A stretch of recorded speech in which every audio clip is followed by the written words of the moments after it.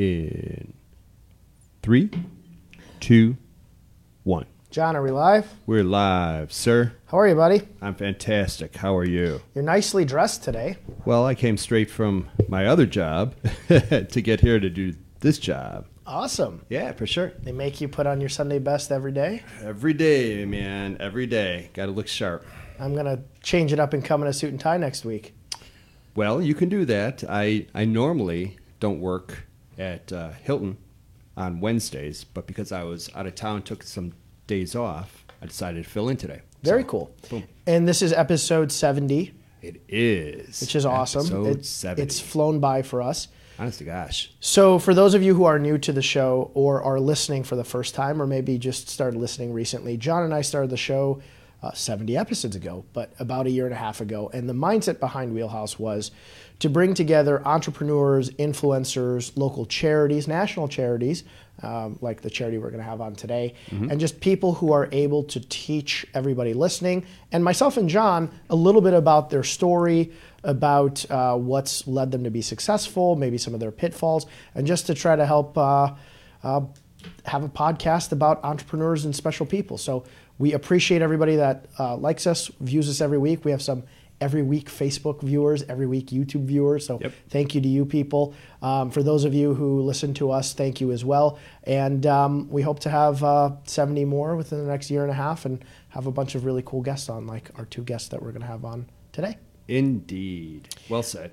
So that's my shout out. Since you always have better shout outs than me, I'm going to let you go ahead and do a shout out and then we'll start the show.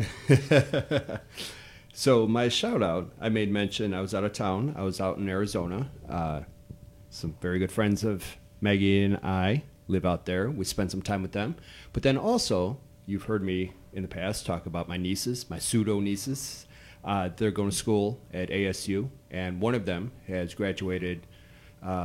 She went to Western Michigan, then went out there to continue her education. Anywho, we were out there with them in Tempe for a couple of days, and it's just cool to see these girls become women and so well educated, and just the friends they have, and they work naturally while they're going to school, and we're able to go and see them in action as far as their work, and it was just fun to see them. They're much younger than Maggie or I, more I than Maggie, but we have a good friendship with them, and it's just nice to see them blossom as adults. And my shout outs to them. It's very nice of them to hang out with their old Uncle John. Hey, their old Uncle John is a number one on the Vegas trip every time one of them turns 21. Yeah. My friends, Mark and Ruth, who parented these wonderful ladies, also decided to have a number of years down the road another one who is now 13. I believe today is her birthday. Her name is Kara.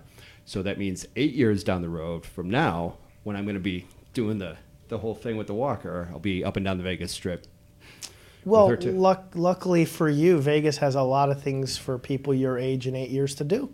I agree. They take into account that people of a certain age go out to enjoy the festivities. No, you're fine. And they have some lower blackjack tables and bars for people that are vertically challenged, such like as me. you. There exactly. you go. So see, now nobody can see that on air, John. Way to throw me out there like that. You know what? I'll lighten up when you do. Well, no, you are a very young 70-year-old guy. So I appreciate just that. Kidding, buddy. Beat that down the road a bit, but at some point in time, if all goes according to plan, you will be the age that I am right now. Yeah. However, things would have to be terribly wrong for me to be the height that you are right now. That is entirely true. So touche. You're going to catch up to me, but you'll always look up to me. Well, shout out to your nieces, and I'm glad to hear the trip went fun and it was a good time. It really was. It was indeed. So I'm going to jump into our show because I think we're going to cruise through the hour pretty fast. I concur. Our first guest is Chris Bowles. He's a senior manager for fundraising development at the American Cancer Society. For those of you who have never heard of the American Cancer Society, you should probably turn on a television, a computer, or something of that nature, and you'll probably hear about the American Cancer Society. Chris, thank you for coming on. Thank you very much for having us. For those people who may live under a rock, I'm going to let you explain what the American Cancer Society is and then how you actually got involved with them. Sure. So the American Cancer Society is the leading organization in the fight against cancer. We are the largest funder of cancer research, as well as supporting many patient programs and services all across the country, as well as we also have partnerships with other international organizations to identify challenges or obstacles for patients diagnosed with cancer in other countries. So the only other organization that supports more cancer research than the American Cancer Society is the federal government. So what I focus on mostly within our wonderful city of Chicago is working on our endurance fundraising program. So we partner with races all over the world, and we have a very, very large team. It's actually how our entire program got started coming up this weekend with the Bank of America Chicago Marathon. So back in 1996, we had one person who wanted to run the Chicago Marathon while raising money in honor of one of his friends who had been diagnosed with cancer. And fast forward to now, 2019, we have almost 660 runners that will be running on Sunday, and they have just passed over $1.3 million raised just by those 660 individuals. Wow. Who are coming to us from almost every state in the country, as well as several other international participants. So no matter what their background is, where they might be traveling in from, they all have a shared passion for supporting the American Cancer Society. We all know somebody that has been diagnosed or may have passed away from cancer. So it's something that brings us all together for a shared common vision and purpose on Sunday morning. Well, congratulations to those 600 some odd people for raising that much money. That is not an easy number to reach.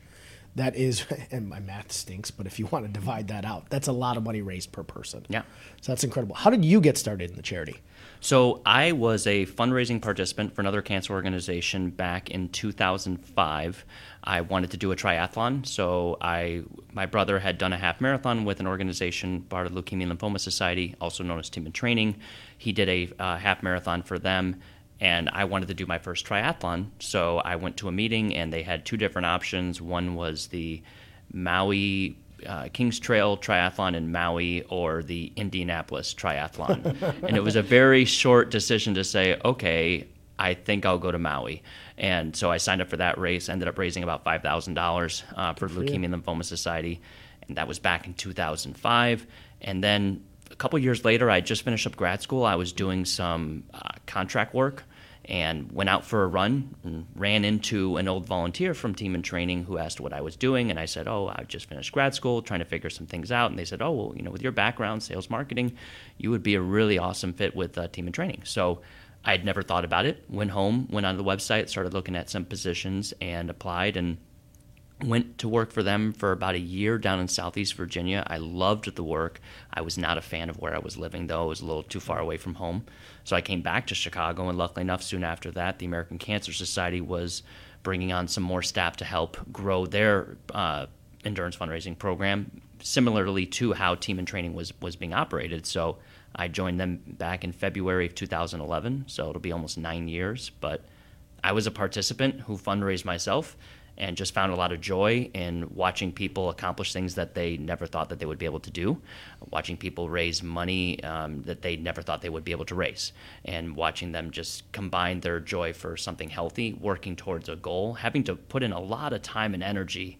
We have people who are training for 4 to 5 months, some even longer than that for these events, and it's just very rewarding to see them accomplish that on race day, and to be able to celebrate them with them is a huge honor.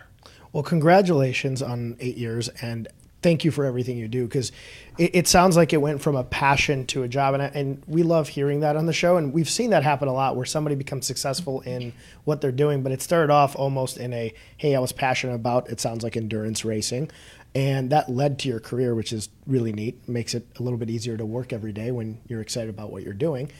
How does somebody, so the race obviously in Chicago at least is next week. So if somebody is not signed up and not training, it's not happening next week.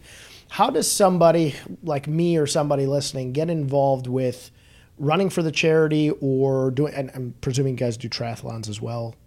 So people can actually do a variety of different races. Okay. We have organized teams for certain events like the Chicago Marathon, like the New York City Marathon, Berlin, London, Pittsburgh Marathon. There's a full list. If you go to cancer.org/determination, you can see dozens of races all across the country where you can run that race on behalf of the American Cancer Society.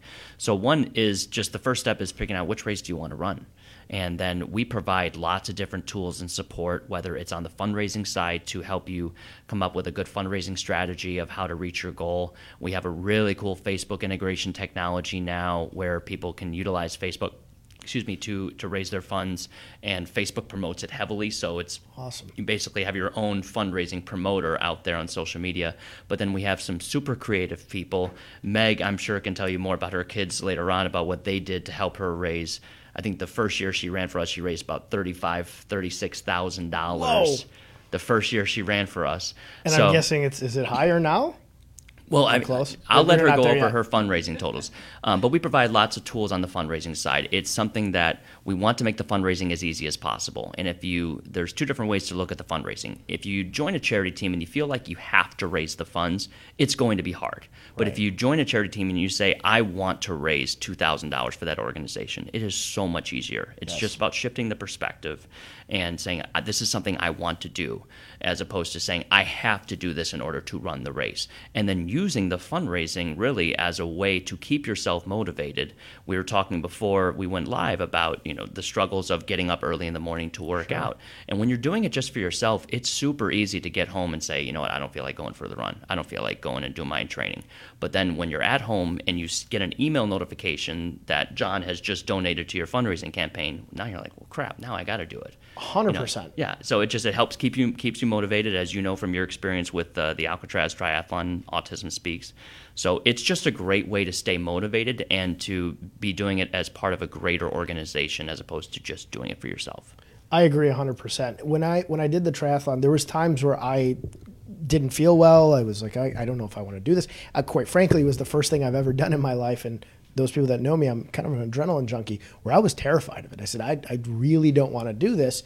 But every time we raised the most money, but even then, every time I looked at my fundraising page, I said, wow, these people are really putting a lot of money in this. And then I looked at the charity and how much effort they were putting towards sending us emails, do this, do that. And then obviously just knowing that what we're doing is going to go to help people who really need it.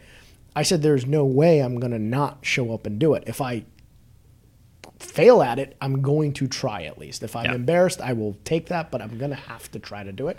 And I agree with you. It really, the big picture for me was so much more important when I said, you know what, we want to raise this amount, but we want to raise as much as we can. Forget the amount that is set there for us that they suggest we raise, but let's see how much we can raise for the cause, and then we're going to go out and try to do our best to actually finish it. So the motivation level was definitely way higher. Well, and what I also enjoy is every year I hear from our participants that they got a donation from somebody that they haven't talked to in years, maybe even decades, and that they had no idea that that person had just lost a very close family member to cancer. It happens to me every single year, and one of my friends, Matt, on Facebook, we haven't talked in probably 15 years. I got a donation from him, and I said, "Hey, thanks so much. I really appreciate you, with the support." And he said, "Oh, I've seen you've been doing it for the past couple of years. I've always meant to. It's just this was the year that it finally caught my eye and was able to throw it in." So, I think what's also been great over the past couple of years, and especially watching Meg and what she's done with some of the new races that she's taken on, is seeing how the entire endurance community has evolved. And I remember the first triathlon that I did, I hated running. I despised it. I loved swimming and I loved biking. And when I did my first half Ironman shortly after the Hawaii triathlon, I avoided training for the run, and I went to doing all of my bike training, was doing all my swim training. My brother had run the Chicago Marathon a couple of times, was a very established runner, and I was living with him at the time, and he told me that he was concerned about my ability to do a half Ironman because there's a half marathon at the finish, and I'd never done a half marathon before. So he said, "I don't see you running. What are you going to do for that?" And I honestly believed, and I told him this, that I wasn't concerned about the run for the half Ironman because I was going to be so tired that by the time I got to the run, I wasn't going to have any energy anyway. So I was better off spending all of my training on the bike and the swim. And he looked at me and said, "That's the dumbest thing I've ever heard." So, and then I looked at him and I said, okay, fine, I'll start training for the run. And I went out, and I didn't like running for a while, but I started out and, doing a 10K, then ended up doing my first marathon back in 2011. I didn't really enjoy it, or 2010, and then it took a couple years before I decided I wanted to do another one.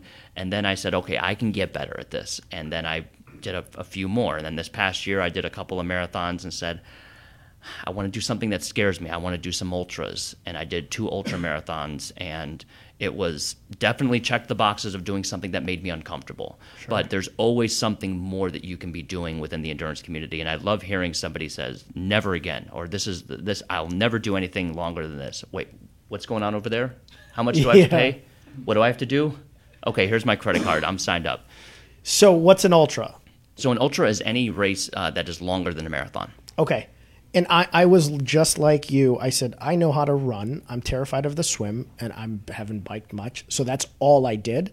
And funny enough, the run was the worst part for me. I said, I can run. If I finish the swim and the bike, and I'm in decent shape, I'll finish the run. And I was dying throughout the run. I really misjudged that completely. Yeah, it took a couple of times. I'm somebody who I learned through action. Sure. And so I oftentimes have to fail. I have to stumble, and then to realize, okay, I got to do that a little bit differently. And I realized that I loved cycling, but I always enjoyed cycling on a very very tough gear. And so I was burning through my quads, and my quads kept locking up because I didn't realize I should be biking in an easier gear to keep your legs spinning faster to save up your legs. So it took me a while to realize that trick, that I had to kind of stop being a masher and be more of a spinner, just to save up my legs for the run. But if you burn through your quad muscles by going into the heavier gears, you don't leave yourself with a lot of muscles left to use in your quads when you get to the run. Absolutely. And going back to the American Cancer Society, I think you hit the nail on the head. Almost everybody you speak to has had either somebody very close to them or a friend or somebody affected by cancer. I lost my grandma to cancer 5 years ago. And I say I lost her 5 years ago, but she got cancer probably 5-6 years prior to that. And it was the incredible advances we've made in medicine due to people donating and the research that I think gave her the extra 5 years. She had a cancer that gave her a 5% chance of living the first time. And the incredible doctors at Rush, put cancer in remission, and she lived another great 5 years. And I always say this, any charity, virtually any charity, is worth donating to. But when you look at charities like the American Cancer Society, their advancements they're almost like exponential. Like my father's a physician, and I talk to him about this all the time. And I say, you've been doing this for 30 years. How advanced are we getting? And he says all the time, the last couple years, our advancements beat the last 15, 20 years. So it makes a big impact when folks like you and folks like Meg are spending their time, effort, and energy to raise as much money as you guys do. This over $1 million mark that you guys have already raised is unbelievable, because it actually goes to a cause that affects anybody in any room, at least on some level. If they're not affected by cancer, somebody they know at some point has had it. Yeah, and I just want to add on, everybody knows the impact that research can have on a patient's journey, but what people don't know is the side effects or the side challenges and obstacles that come with a diagnosis. And one of the programs that we're really pushing heavily in the city of Chicago, and so for those of you who are at home, and if you have a somewhat of a flexible schedule during the week, we have an amazing volunteer program called Road to Recovery. Transportation is one of the biggest obstacles that patients face when they are diagnosed with cancer, whether or not they have the ability to get to and from their treatment, whether or not they have a place to stay when they are getting their treatment. And so Road to Recovery is essentially like becoming an Uber or a Lyft driver for cancer patients. Most treatments take place during the week, so Monday through Friday. You can sign up and be very specific about when and where you are free to take somebody or pick them up from the hospital, take them to the hospital. But if you're looking for a way to get involved as a volunteer with the American Cancer Society, you want to actually build that connection, Road to Recovery is an amazing opportunity for you, and there's no minimum number of rides that you have to do, so it's very much based off of your schedule and what it permits. But that is one of the things that we have tackled in Chicago as being a big obstacle for a lot of the patients that we are trying to serve, and we don't have enough drivers right now to fill all of the requests that we get. So when somebody gets diagnosed with cancer, they can call 800-227-2345, or they can go to cancer.org, and there's a live chat option available 24 hours a day, 7 days a week, that you can start there and figure out what support do you need and where can the American Cancer Society come in to help. And Road to Recovery is just one of the many options that might be available, where they may say, okay, well, if you need a ride to get to and from treatment because maybe you don't have friends or family that can take you there, we can try to help you set up with a ride. Or at least they may have some travel vouchers within the city of Chicago for the public transit options that are available. We're lucky in Chicago that we have these amazing hospitals and institutions for that are all very close by for people, but we have a lot of people that are coming to these amazing institutions from central or southern Illinois, and it's not like they can drive back and forth every single time. So then you have to factor in hotels. Where are they going to stay? And that can rack up quickly to like $1,000 a week. Right. So in many other cities, we have places like Hope Lodges, or we may have discounted hotel partnerships where you can get a discounted hotel room booked, by calling the 800 number or going to our website. They can provide lots of different information and services to patients and their families. What a fantastic way to get involved if you're not, I'm sure there's, and correct me if I'm wrong and add to what I'm saying here if there's a bunch of different ways, but what a fantastic way to get involved if you're not doing the endurance side of things and trying to raise money. Just giving money, I think, is probably completely different way. If you don't have the ability to give rides, if you don't have the ability to give housing, and you just are not going to be able to do endurance races, donate. We're going to have a link up in a little bit here where you can donate to the charity itself or support a runner. Is there another site somebody can go on to just donate if they want to donate to the society? Yeah, they can actually do that as well at cancer.org or through the phone number. So you can call or go to that website. That is the gateway. If you are ever talking with somebody and they say, somebody in my family or one of my friends was just diagnosed, one of the best things you can do is give them that phone number, give them that website. One of the things that a lot of patients or family members will do is they go home and they Google the diagnosis. Right. And everybody's cancer diagnosis and journey is separate and unique. And so it's unfortunate when they get flooded with a lot of information that is not necessarily applicable to their situation. So by having the chance to speak with one of our professionals over the phone or on live chat, and again, that's 24 hours a day, 7 days a week, there is somebody there to talk to and to be able to talk them through all the different things that they need to know and things that they need to ask, whether it's questions about insurance or, we don't provide any financial assistance to patients, but we know a lot of different places to go to get some of those, to get some of that assistance. We have patient navigators in quite a few hospitals where we are trying to serve more patients in the underserved communities that if they are looking for more financial aid, they can say, oh, there might be some available funds here if you can apply for these different grants or whatnot. So what you guys are doing is incredible because it's not just for the patient, but it's helping everybody who is either a family member or a caretaker for that patient figure out how to navigate the process. Because I know this from, again, experience. When we had it happen in our family, my mom was just like, what do I do now? I will listen to the doctors, obviously, but what are the next steps and what does the next year, 2 years, 3 years look like? And most people don't have that answer. And yeah, a lot of people turn to Google, but you can just go to the source in cancer.org or give a call. So I'm glad we touched on that. John's hey, Chris, real fast, could you please give us that 800 number? Sure. It's 1-800-227-2345. It's 1-800-ACS-2345. Awesome. Very good.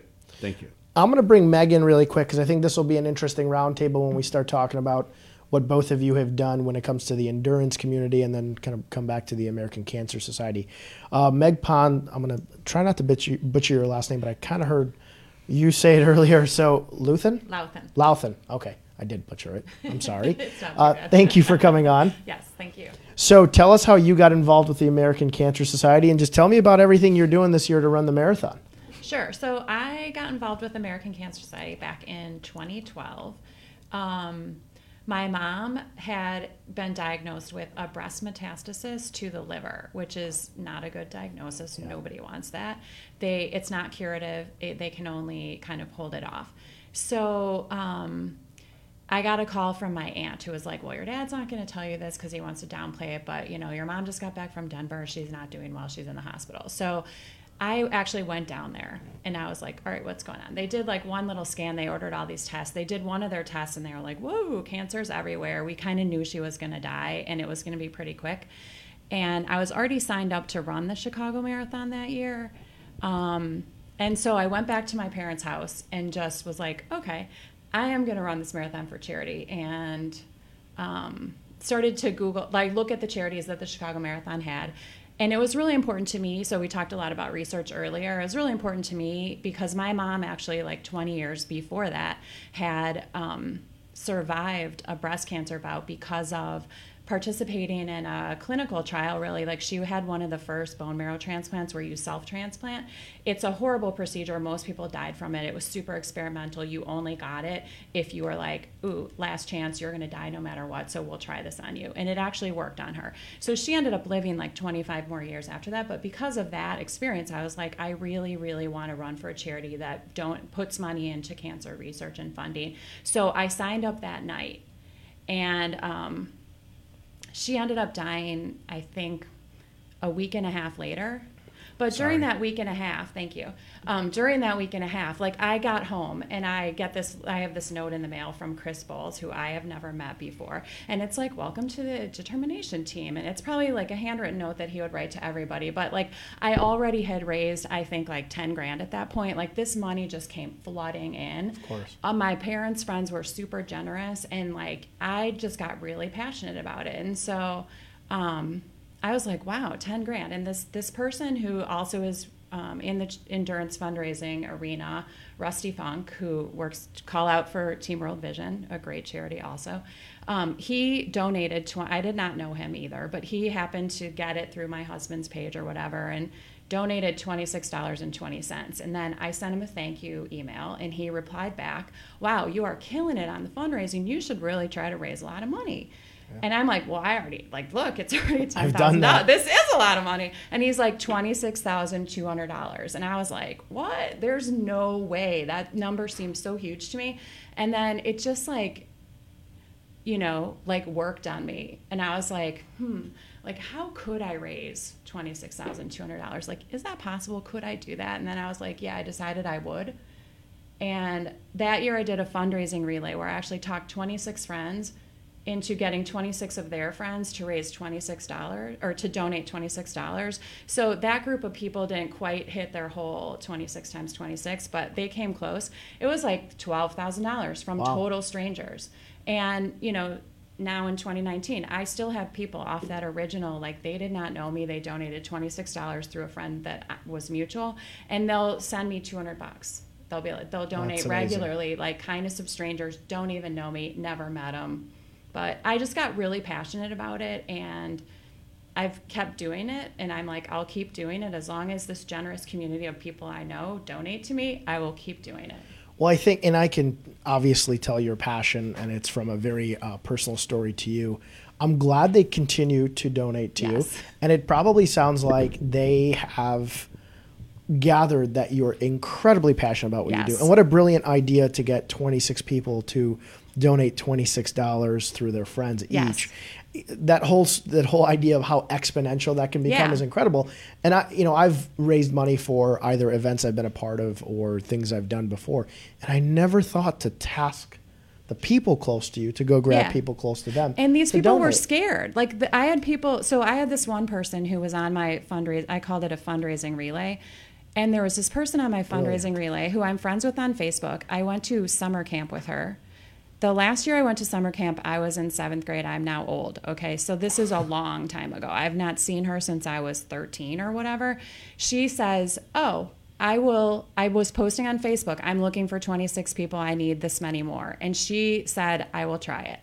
And she struggled to get started. And I was like, Leslie, you just need to make it personal. Like, if you have any connection to cancer, just make it personal. And she had this friend in college who died of brain cancer. And so she, sent out an email talking about this friend of hers and how it impacted her when she died. And like this money came flooding in. So that person who was struggling in the beginning found a way to tell her story almost and just ignite people to say, oh, yeah, I want to donate to you. I'll donate to this.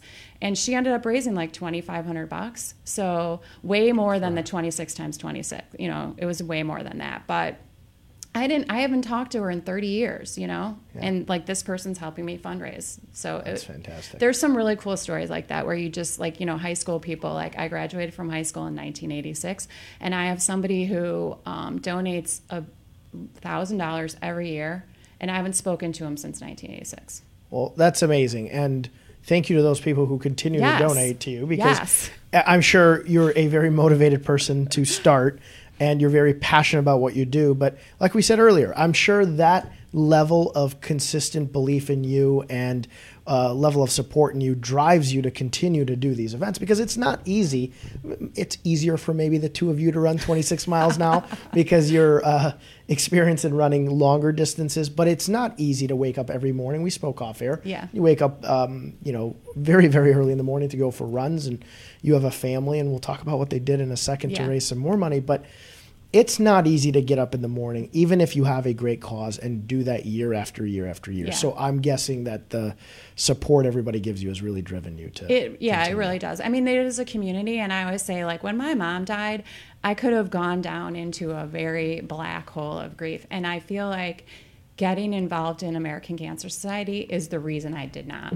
To do something. It's not like you're not curing cancer, and yet you are doing something constructive in order to say, you know what, hopefully one day this thing that, me losing my mom, that won't happen to somebody else because of something that was done by American Cancer Society. Or if they do get a diagnosis, that they're accessing services from American Cancer Society that let them get a wig or get a ride to treatment or talk to somebody on the phone when they're like, what is this all about? My doctor is talking to me about this, this, and this. I don't know what that means. Can you explain it to me? So, I mean, I'm super passionate about all the services ACS does. The research thing was very important to me, and yet I realize it is this collective support of cancer patients and caregivers that is a really, really great thing that makes it amazing to just get up and run. When I put my ACS singlet on with my ribbons hanging off the back, I am like, yes, this is my best day of the year. You're excited. Yes. And I think both of you have done a really good job of explaining that it's not just research. I mean, that's very, very important, but the cure to cancer could be a year away, it could be 10 years away, it could be 50 years away. But what the American Cancer Society does for people today is on a very large scale. And I think sometimes people forget that running a charity, especially one that is reaching not just national but internationally now, it's a big undertaking. Staff that's there 24 hours a day to pick up the phone and speak to you when something is wrong or speak to a family member. Folks like both of you who are spending a lot of your time and effort helping fundraise, going to different events, that's a big undertaking. So it takes that community to continue to be passionate, to be able to keep a charity of this size going. Mm-hmm. So thank you for what you're doing. Yes. Yeah. Well, and it's interesting because that's almost how John and I met. I'm a diehard Cubs fan, and so we've just started kind of working with the Cubs last year and doing a ticket night where we buy tickets and we actually allow our participants to use that as a fundraising incentive. So if people are struggling to get donations, well, you can sell tickets to this Cubs game and you'll get $15 for every ticket that you sell. And through the conversations and other connections that I've had with the Cubs, I went to a conference. We actually had like the Running USA conference in Puerto Rico, and I went down there, and again, being a big Cubs fan, Javi Baez just happened to be getting married there at the same time. And I came back and I was thinking, gosh, Javi Baez, it would be great to get him to do something with the American Cancer Society. And then knowing how passionate he was about Puerto Rico, we have a Hope Lodge in Puerto Rico. And so a place to stay for patients and their family, and I believe they have a lot of children that are staying there for treatment. And so knowing all the damage that came through from the storms that from the hurricanes that have been through, that I reached out to the Cubs and said, hey, there's an opportunity we have here. I'd like to do a fundraiser that benefits the American Cancer Society Hope Lodge in Puerto Rico. It would really go a long way if we could get Javi Baez, to be a part of it. And they actually jumped in on it. They're like, this is great. He loves supporting, charitable efforts that benefit Puerto Rico. And we were hoping to do like a photo meet and greet. And it came down to the week before the event, the Cubs decided to spend their off day in New York. But it was, that's a lot of what our staff is doing. Like, how can we find unique ways to partner with influencers, with different organizations to further our mission and our cause? And a quick shout out, because I completely forgot about this, but the Post went the other day. We actually just had 2 more Nobel Prize winning laureates that were 2 of the 3 recipients that was announced on Monday of this week. And so I think we're now up to almost up to 50 of the researchers, the American Cancer Society funded researchers, have gone on to win the Nobel Prize. Wow, incredible. Yeah. That is. Congratulations. Yeah. And so you met John through the Cubs? So I was doing a fundraiser at Brickhouse Tavern, Okay. and we got some auction items from Hobby Baez and from the Cubs, and I was going around, taking donations for raffle tickets and such, and that's where he said, tell me more about what you're doing, and what is this for with the American Cancer Society. So I gave him my card, and then we were able to talk afterwards and set this up as an opportunity to talk more about the Chicago Marathon team and the Chicago Marathon coming up this weekend. So, but it was just random interaction. If I hadn't been there at Brickhouse, going table to table, bothering people during their meal while the Cubs unfortunately were losing. I have season tickets, so it's sad. Yeah, I'm a diehard fan, and it was just something that, it was a pipe dream. I'll be honest, when I went to one of my friends who works for the Cubs, I didn't think there was any chance that it was going to go through. And it's not easy working with professional athletes. I don't want that to come across in a bad way, but they have, especially schedule. baseball players, they have a very full schedule. Right. So trying to pick the day that he would most likely be able to attend. But I was just very appreciative of how much the Cubs were saying, yes, this is something that he would get behind, and he's in. We just need to make sure that it works up with the Cubs schedule. And it wasn't until the week before the event that he said, look, we'll be able to get some auction items for you, but he's not going to be able to attend in person for any sort of photos and such just because of that. Well, I'm glad the Cubs got behind that. It's Yeah. an incredible cause. Yeah, no, it was great, and hopefully, we're going to see what more we can do in the future. Now that I've learned through that process, other things that I would try to do differently, if Sure. we're able to try to do something different next year. Now, question for either one of you. If somebody wants to get involved, at least in Chicago, because we have a lot of Chicago viewers and listeners, in the marathon in 2020, because I know sometimes, not just with training, you have to plan ahead. Most people, if they haven't done it before, may have to train for a good part of a year, but the marathon fills up fast. How does somebody get involved with the American Cancer Society and the Chicago Marathon? So the way that it works is on October 21st, the drawing period for the 2020 Chicago Marathon window will open, and it will run through Tuesday, December 3rd. So beginning October 21st through December 3rd, anybody can throw their hat into the ring to be selected to run the 2020 Chicago Marathon. During that window, you can also bypass the whole drawing period and say that you're going to run for one of the charities that are involved. The charities we can offer a lower minimum, a discounted minimum, if you join before the drawing period closes. So somebody can join us and commit to raising $1,250. If we go back to the current team size we have right now, 660 athletes, more than $1.3 million raised, that's an average of about $2,000 per person that's being raised. So for somebody to commit to raising $1,250, our participants are raising, Double at least. like 50% more than that. And that's because of a lot of the different tools that we have available, plus how passionate our amazing volunteers are. So if you commit to joining a charity team before December 3rd, you can get the lower fundraising minimum. The Chicago Marathon requires all charities to increase that minimum to at least $1,750 after December 3rd. Okay. So there's a $500 lower minimum if you join early. Okay. And then if you are selected in the drawing, then great, congratulations. If you still want to support a cause, you probably can do so without having to worry about a fundraising minimum. But if you do not get in through the charity, then charity spots are going to be available through, we have until July 31st, but we only have a certain quantity. So This year we did not fill all of our spots, but the previous 2 years we did. And so we actually had to start turning away people back in May, almost a full month and a half before our deadline, which was great in a good way, but it was unfortunate because we had all these super passionate people that wanted to raise a bunch of money for us. We're like, we're full. We don't have any more spots. And obviously the marathon can only have so many people running the course just for permits and such.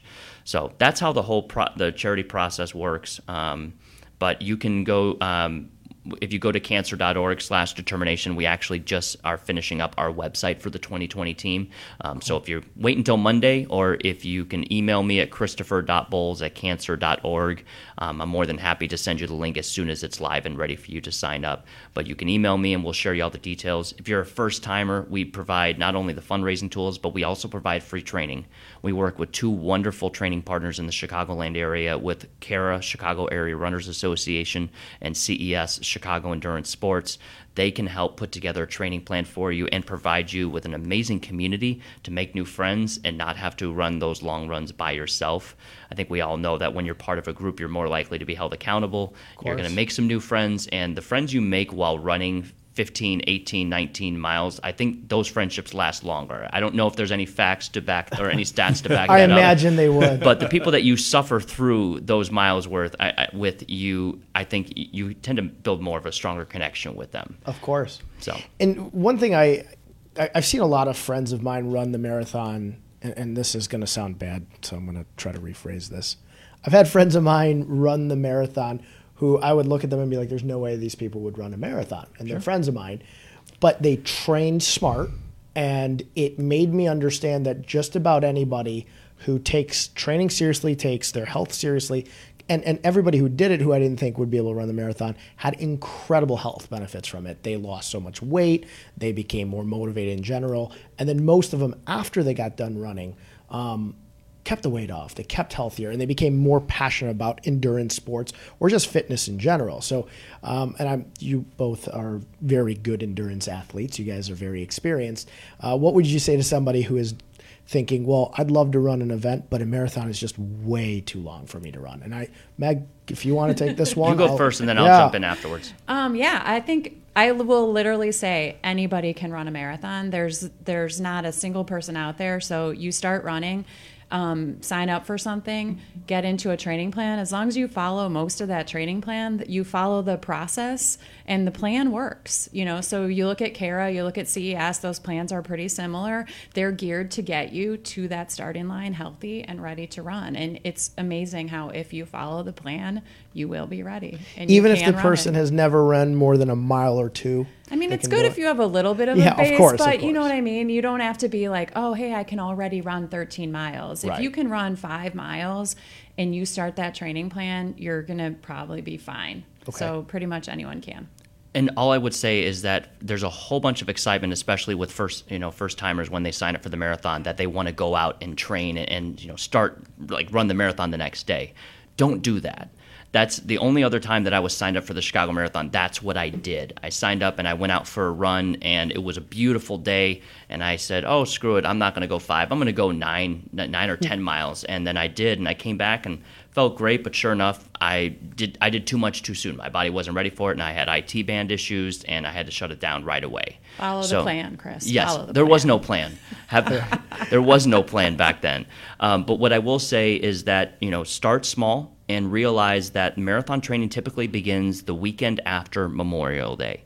Okay. So if you are comfortable running a 10K by the start of marathon training, CARA and CES can get you the rest of the way. Okay. I've talked with their coaches, and I've asked, and most people don't realize it. They don't realize that you just have to be comfortable running a 10K at that point in time.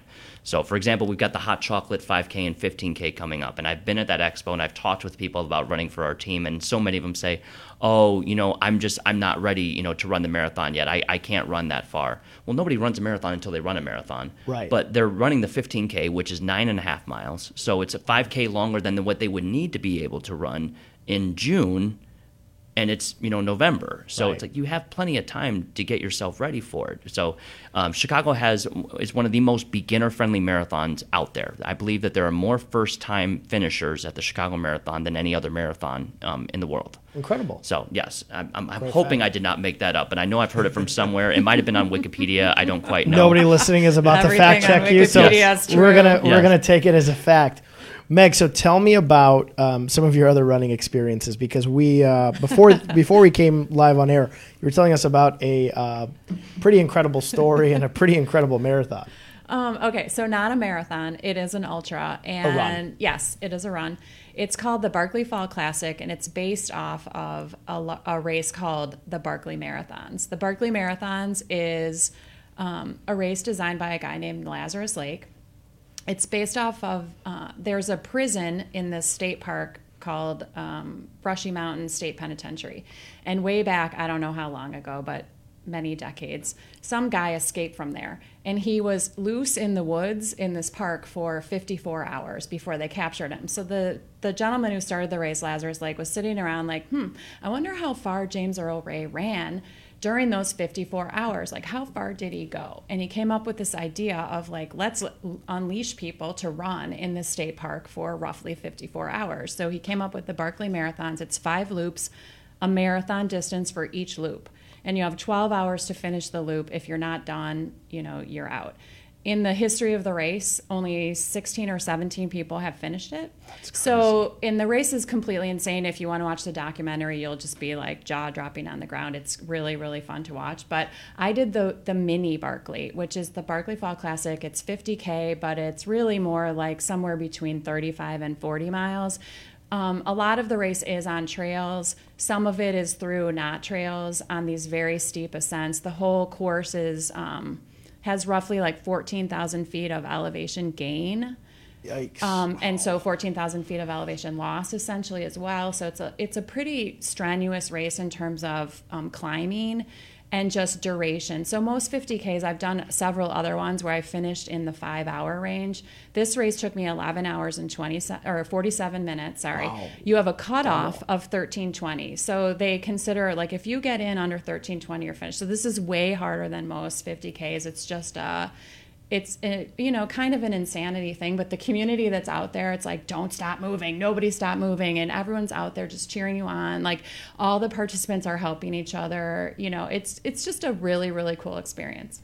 So I don't like that they call that a mini. There's nothing mini. It's not very a damn mini. thing mini about that. Yes, No. Yes. That's like the extra 50K. But compared to the 5 loops of 12 hours, I did 1 loop. So I was reading something the other day from one of the finishers of the Big Barkley, one of those 17 people, and he did the Barkley Fall Classic this year, and he wrote a race report, and he said, if you can do 1 loop at the Barkley Fall Classic, you could complete 1 loop at the Barkley Marathon. Like there's navigational issues, and like you need a compass to get through the regular Barkley course and all that, but anyway, it was very encouraging. I'm not planning to do the Barkley Marathons, and you need to be specially invited by Laz Lake, and that will never happen, but it's just a crazy, insane thing. Well, it's like what I said with Alcatraz. The prisoner that was escaping had a whole lot more motivation, Yes. I think, than I did to just keep on moving. Yeah. So I would imagine the guy who was in there for 54 hours had Yeah. quite a bit of motivation to just Yes. run around. Yes. And I would venture a guess he hid for a good part of that 54 hours and Probably. wasn't moving. He was but not that's just moving an the whole educated, time, yes. educated guess that he was probably hiding for I about think half you're of right. it. I But think you're right. it's what you're doing is incredible because it's not just for great causes, but it's such a mind over matter Yeah. thing. I think that with anything that's fitness related and even life or work related, I think at a certain threshold, the average person says, I don't think I can do this, or I don't think I can go any further. Yeah. And you're having to push your mind and your motivation and your heart way past that to actually be able to finish. Yeah. I mean, there's definitely a huge mental management aspect of the marathon distance. I mean, even of shorter distances, but especially of something like Barkley, where I was actually doing an aid station, volunteering at an aid station at a 100-miler one year, and some runners came through, and there was this woman who was not really doing too well, and she was kind of like, I'm quitting right now. I am done. I'm not going any farther. And the guy who was on her crew said to her, okay, when you feel like quitting, which is right now, just run 1 more minute. And so he was telling her, like, I know you think you can't do anymore, but now just go 1 more minute, where you're just breaking it down into whatever steps. amount of thing you can manage in your head and keep going for that much time. Well, congratulations. I mean, it is, I think of 26.2 miles as an incredibly long distance and a very big feat to overcome. To do the things that both of you are doing, going 50 milers, 50 Ks, that's unbelievable. I want to hear what your daughters did to raise some money this year. Your sons. Yeah. Okay, sons. So I've got 2. They're now 20 and they're in college. Very entrepreneurial in spirit. So when I started running for American Cancer Society in 2012, my kids were 11. Okay. Okay. And so they started in on lemonade stand, but their lemonade stand wasn't your typical lemonade stand. Chris happened to walk by it one time, and It was on Addison. It was right out in front. right, it was during on the a Cubs game. Yeah, we were doing it at a Cubs Smart. game. He Yeah, they happened to just walk set by up with his shop. dog. So we would set up this thing. We have this big production, big signs, big tables, you know, a motorized cash box. So when you buy your lemonade, your dollar bill is going to go into this cardboard box, like a shoebox, and be sucked in. And like the kids who would come by would put the money in, and then they want to buy another thing because they want to put more money in. So we would sell cupcakes, lemonade. We bought an ice shaver. We would make snow cones. And then they had this half day off school, and they, you know, I work from home, and I was like, okay, you guys, I have meetings all afternoon. Don't bug me. Find something to do. Entertain yourselves. They're very creative.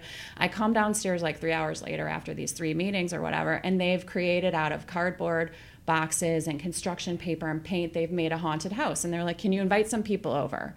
We have a haunted house here. And I'm like right now? Yes, right now. Okay, so this thing then grew. They started doing this haunted house, and they were like, well, we could do this for American Cancer Society.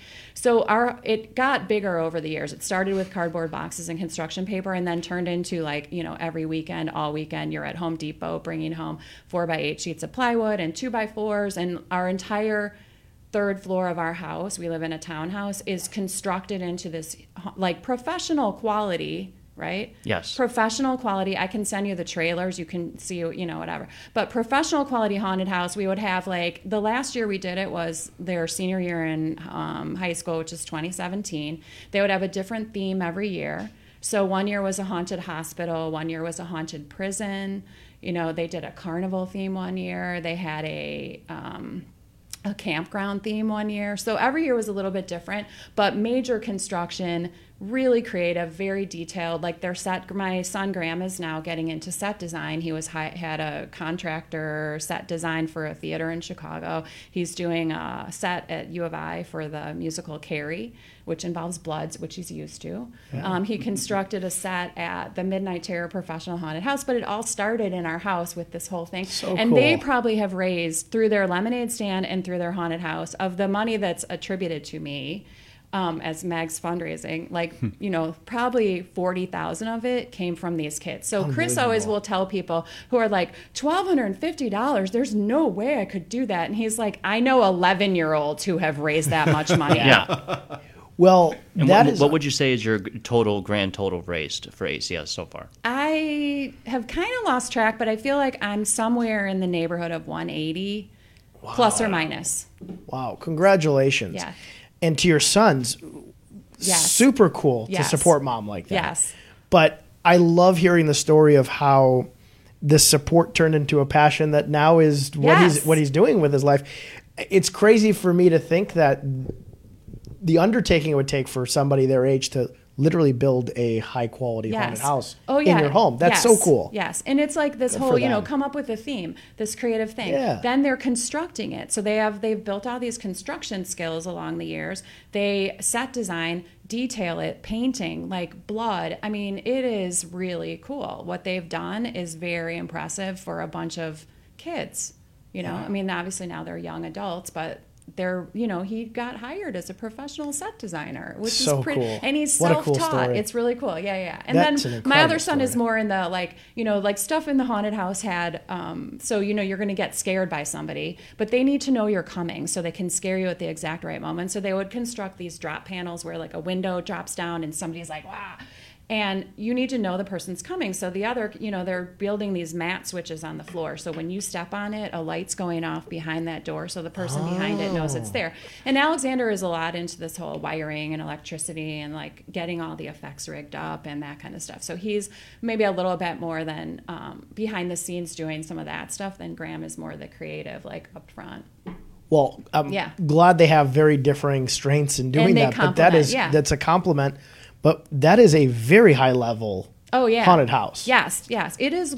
So they had a reviewer come through this group. They have people whose job it is to review haunted houses. So you probably wouldn't think that's a job, but that's a job a lot of people have, or a side job a lot of people have. So the horror tours came through one year. and they reviewed the haunted house, and they were like, this is basically the best home haunt we've ever been in our lives. They got a 6 chainsaw rating out of 5. So Wow. like Hall of Fame rating for their home haunt. Kyra Mars or Oh yeah, Mary? Kyra. Kyra. Marie. She said it is awesome and put a link. Is the haunted house open still? No, they're not- in college, so they're in they're college. not. Okay. But if you want to see one of Graham's rooms in action, you can go to Midnight Terror in Oak Lawn because he built the barber room. So when you go through that haunted house, it's a professional haunted house. It's open every weekend from now through probably the first weekend in November. And one of the rooms is his. He's haunting there, but not maybe every day because he is in college. But yeah. Very cool. Yeah. Congratulations Yeah. to them.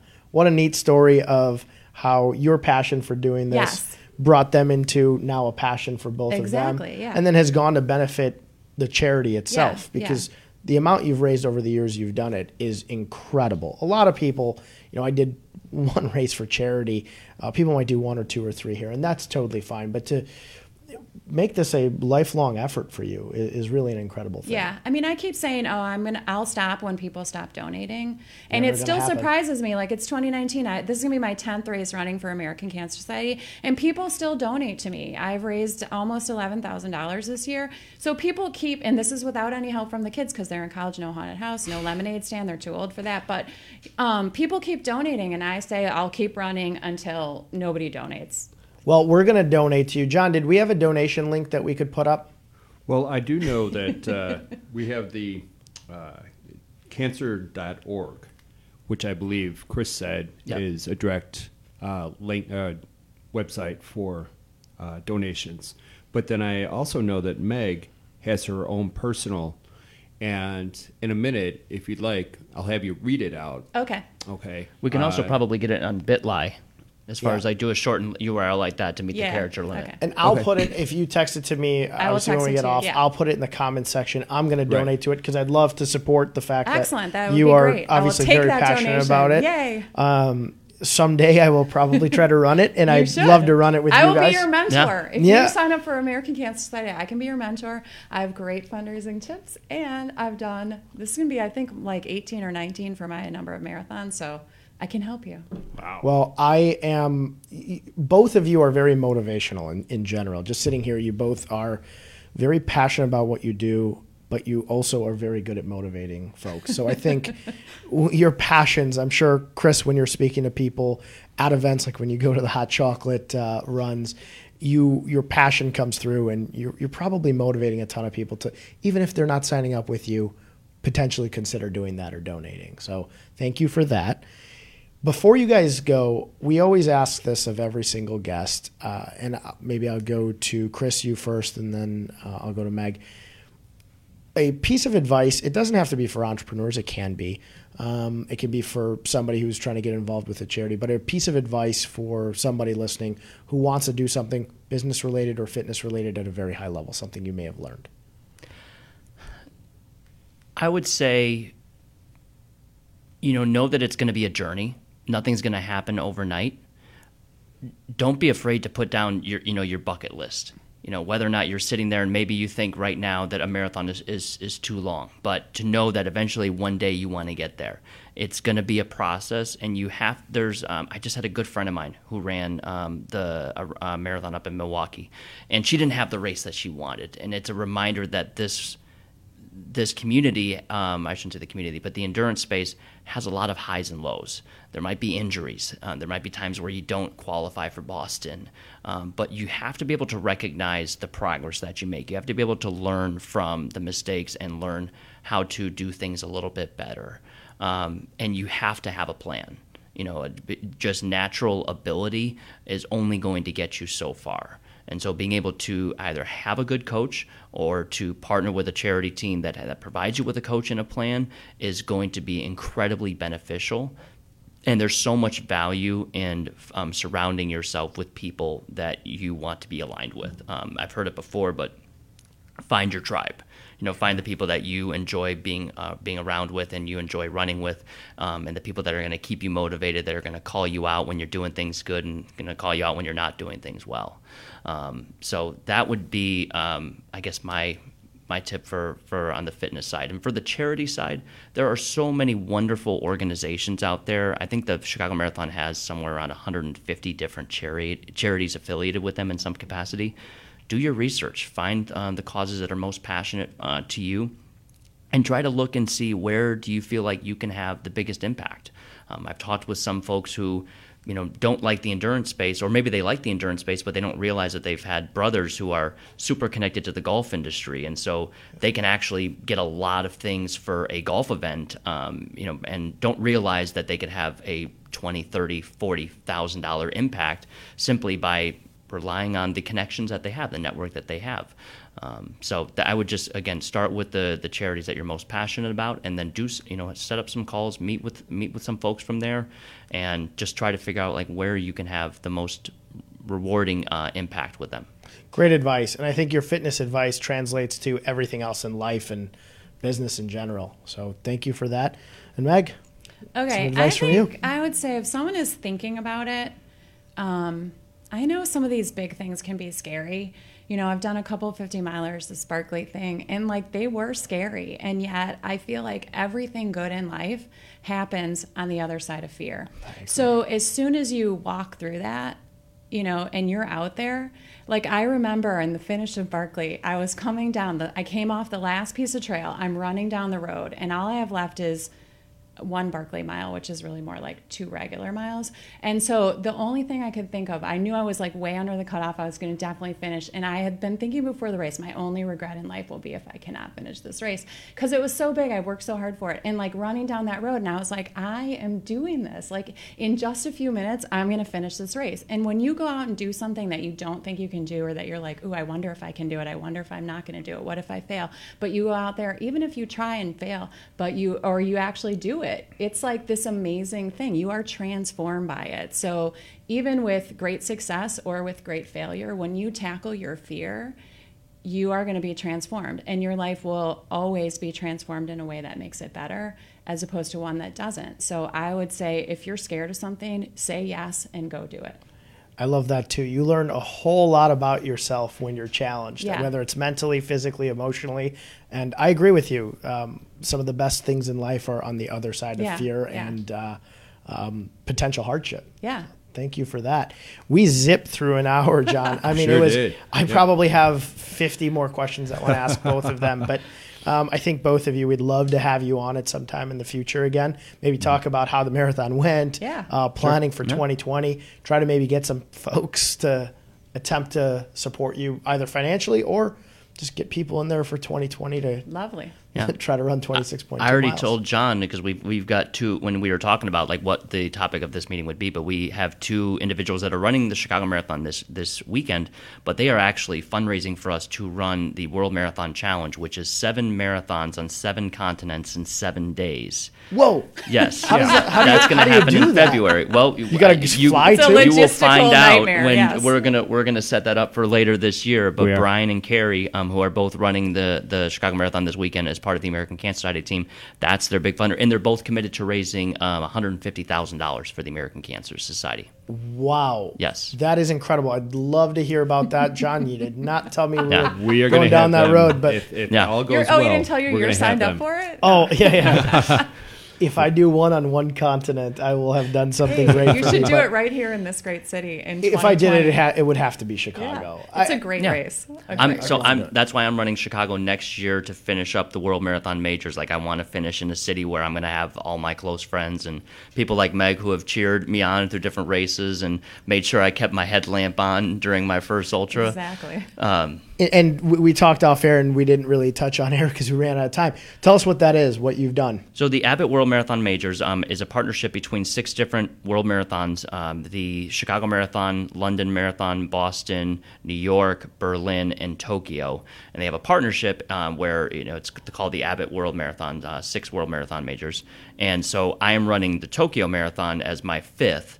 And we obviously have a lot going on with our American Cancer Society team on race weekend. And I've been working and volunteering at the Chicago Marathon with our determination team for the past, this will be my 9th year. But I have not been able to run the marathon yet. And so I told my staff and volunteers that once I got through the other 5, then I would finish the World Marathon Majors in Chicago. So I will be running Chicago for the first time in 2020. Very cool. Good luck. Thank you. Well, first, it sounds like we will have you back on in a very cool capacity. Correct. So good luck this weekend on everything you're doing. And Meg, good luck to you on the run. Thank you. And congratulations to you and your boys on everything you've done for the charity and just in general. Thank you so much. Thank you for coming on. John, what do we got for next week? Well, I tell you what, before we get out of here real fast, I'm going to ask Chris. Yes. If you would be so kind, I know that you said it before and reiterated, but can you do the 800 number and the website address one Sure. more time for people who want to get involved? The driving, that really kind of caught my attention, giving rides and such, because just never something I thought about. So you can call 1-800-227-2345. That's 1-800-ACS-2345. Or you can visit www.cancer.org, and there's a live chat option.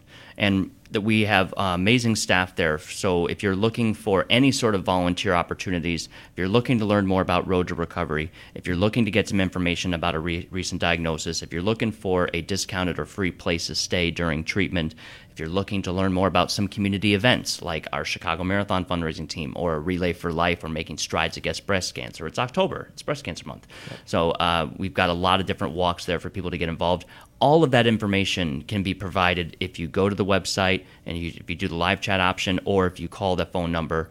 The staff has an entire database of information available to hand out to patients, to volunteers, to families. Fantastic.